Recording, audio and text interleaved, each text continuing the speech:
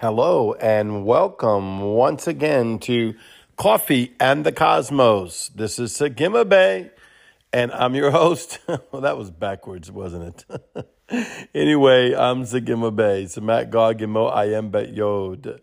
Coming from you outside of the big city of New Orleans, Louisiana, and full of the fire of God. I want to talk to you about grace today. One of the most misconstrued things that is in the kingdom of God, other than speaking in tongues, that's probably the most inscrewed things that people try to mess with and put all kind of legalism on. But let me go to a scripture for you in Ephesians chapter 2, 8 through 9. Don't you love the word? I love the word. I love the word. You can pick it up, right? You can go into it by Holy Ghost, right? And you can begin to see. And when I was younger, they used to teach us read the word, read the word, read the word. And plus I was in a Bible scholar study course, whatever, to get my license. When I first went into ministry, I was ordained as an Assembly of God ministry. So you had to go to Bible college. And there was a lot to learn, right? And there's nothing wrong with that. That's the academia of the word. But you want to go into the academia and you want to step into the living word of it, right? You have the Logos word and you have the Rhema word. Then you have the Debar word, where you find the three levels of the word and you go into it by Holy Spirit and it will begin to speak to you. So Ephesians 2, 8 and 9 says, "For by grace you have been saved through faith and not of yourselves." Boy, I could preach that all day long. "It is the gift of Yahweh, not of works, lest anyone should boast."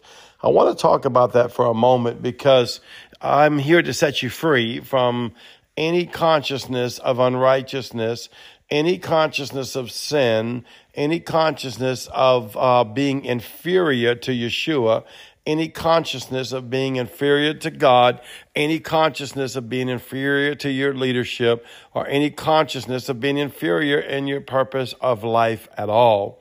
Why? Because we are saved by grace. And I'll be honest with you, this was not the angle that I was going for, but I believe this is what Holy Spirit is saying to you. So whoever's out there listening, God is wanting you to know this to help build your faith. Why? Faith comes by hearing, and hearing of the word of God.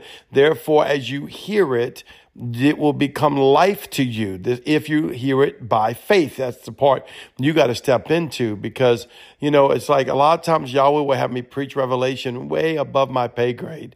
He'll let me preach encounters that are above my pay grade. He will let me preach things that I only know by the Spirit at the moment that I'm preaching it, right? And that's all glory to Yahweh.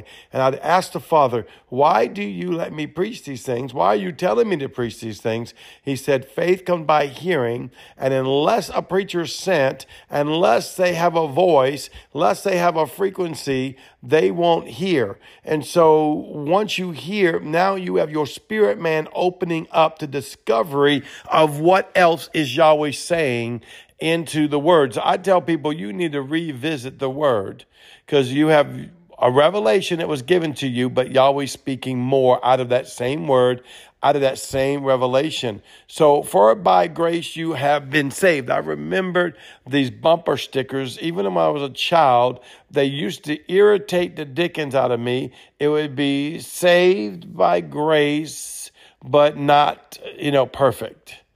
And basically, and not the other ones that would say, sinner saved by grace. Now listen, both of these sound good. They sound good if you want to have the minimum expression of your salvation.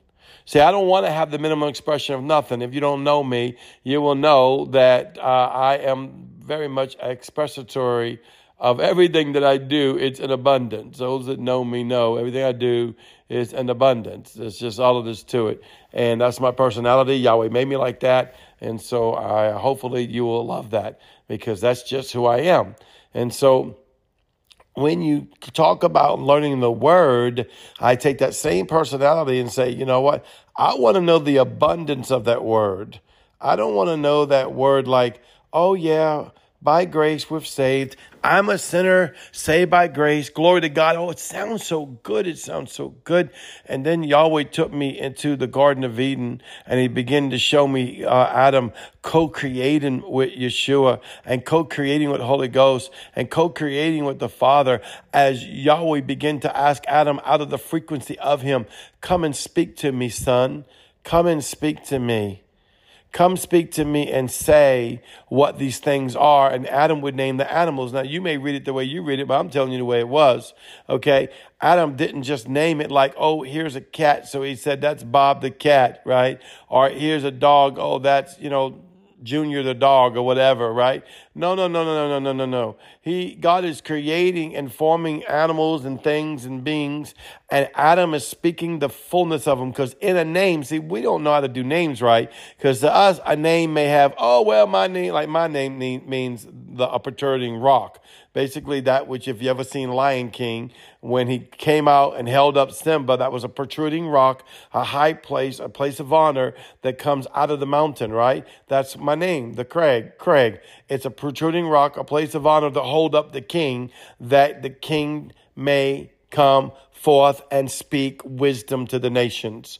And so as I'm doing this, right, I'm learning that it's not, even though that's all my name really means, or they would tell me it means, in the heavenly realm, it means something completely more.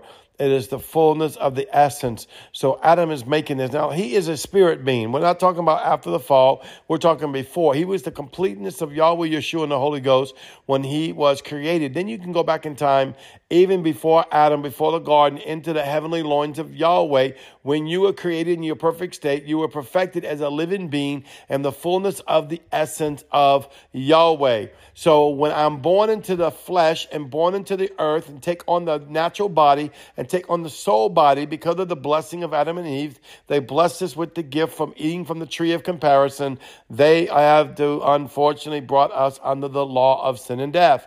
But that law unto the death means that we are separated from Yahweh because of our sins, out of the disobedience of joining ourselves to the law of sin and death. Not one sin. There's many sins, and you do sins all the time, and you probably will continue to sin way after you're saved. You just won't feel as comfortable about it, but it will happen sooner or later. That is life. You can't tell me it's not. Just the way it works. I'm a preacher that speaks the truth. That is reality. I've never met a Christian that's never sinned after salvation. But we over here try to tell people, be perfect, be perfect, be perfect, which you already got to know. You are perfect, you are perfect, you are perfect. Then they tell us, be holy, be holy, be holy. And then you don't realize that you are holy, you are holy, you are holy. The big unrighteous exchange that the Luciferian diamond that talked to Eve and talked to Adam and said, hey, listen, guys, if you would eat of the tree of the knowledge of good and evil, or the tree of comparison, either way you want to call it, you would be like unto God. What happened was they lost their and dethroned themselves because they did not realize they were gods in the earth. Yahweh breathed his very breath into the formation of the dust of the earth, which is greater than what you think in your mind's eye by picking up some dirt in the ground. It was the substance of the living being of the earth that Yahweh formed because he loves the earth. And out of that which he loved, he spoke creation called man. He spoke it and he breathed into it the fullness of the breath of who he is, and the creation of life was. And that was the same spirit that came out of heaven, where all spirits come from. Every person born on the earth comes out of heaven. Therefore, when we get this grace and we're no longer sinners, sinners saved by grace is a lie, or I'm a Christian, not perfect, is a lie. I was made perfect by the blood covenant of Yeshua. I am no longer a sinner saved by grace. That was at the moment of conversion.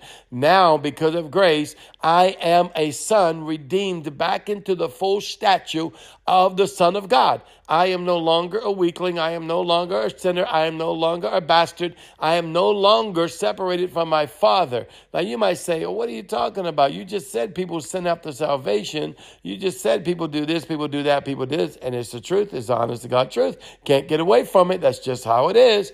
But what I'm telling you, that is not your marking. You can't add to salvation. You can't take salvation. Your righteousness is as filthy rags. So when I enter in grace, and this is just one verse, we could talk about grace for a while. I'm actually writing a book on it right now. Hopefully it will be out next year, about grace, the truth about grace.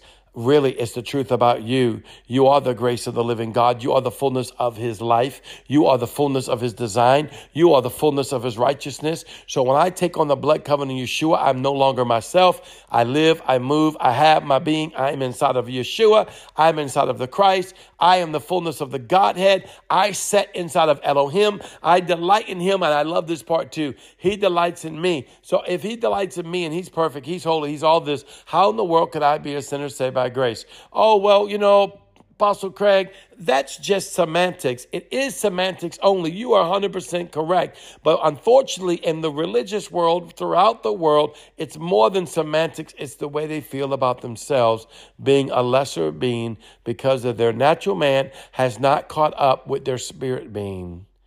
But you have been redeemed 100% into the fullness of Yahweh.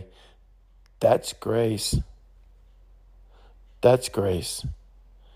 That's amazing grace. That's the grace I walk in. Well, brother, you tell people this, they're going to take advantage of it. I hope they do. They'll go to heaven. Well, brother, if you tell people this, they'll just want to go sin. I will tell you from my own experience, the revelation I've learned from the love of the Father and the fullness of the blood covenant of Yeshua makes me want to run into his arms and become like him. Makes me want to go into heavens and see him. Makes me want to dwell in heavenly places. Well, that's you because you a preacher. No, that's anyone that will give God a time of day, because that's what grace will do. Grace will give you a time of day. Stop being a spiritual policeman. Stop being a judge. Stop being a fruit picker and love everybody. Understanding the same blood covenant that took away the sins of the world, took away theirs too. They're just waiting to wake up. Father, I love you. I love your people so much. I pray that they get the revelation that they truly are God's, that they truly are sons of God, that Yeshua born them back into perfection. Doesn't really matter in the long run what they're going through at this moment, though we do have to walk through different things, and we have joys and we have pains and all these things of life. But our salvation is completed in Yeshua on the cross when he said it is finished. The whole universe, the whole cosmos was realigned to righteousness. Oh, come on. Can you get that? That's why it said shalom to man, right? Peace on earth, goodwill to man, peace on the earth, peace on the creation that he's in love with. He says, and I'm going to give goodwill, God's will, God's goodness to man, the glory of the Son on man. And we get to rise up in it. Grace be to you today. I speak it in the name of Yeshua, Jesus the Christ. Grace be to you today. Be all that you are in Christ Jesus by his grace. Well, I love you. You are so beautiful. Shalom.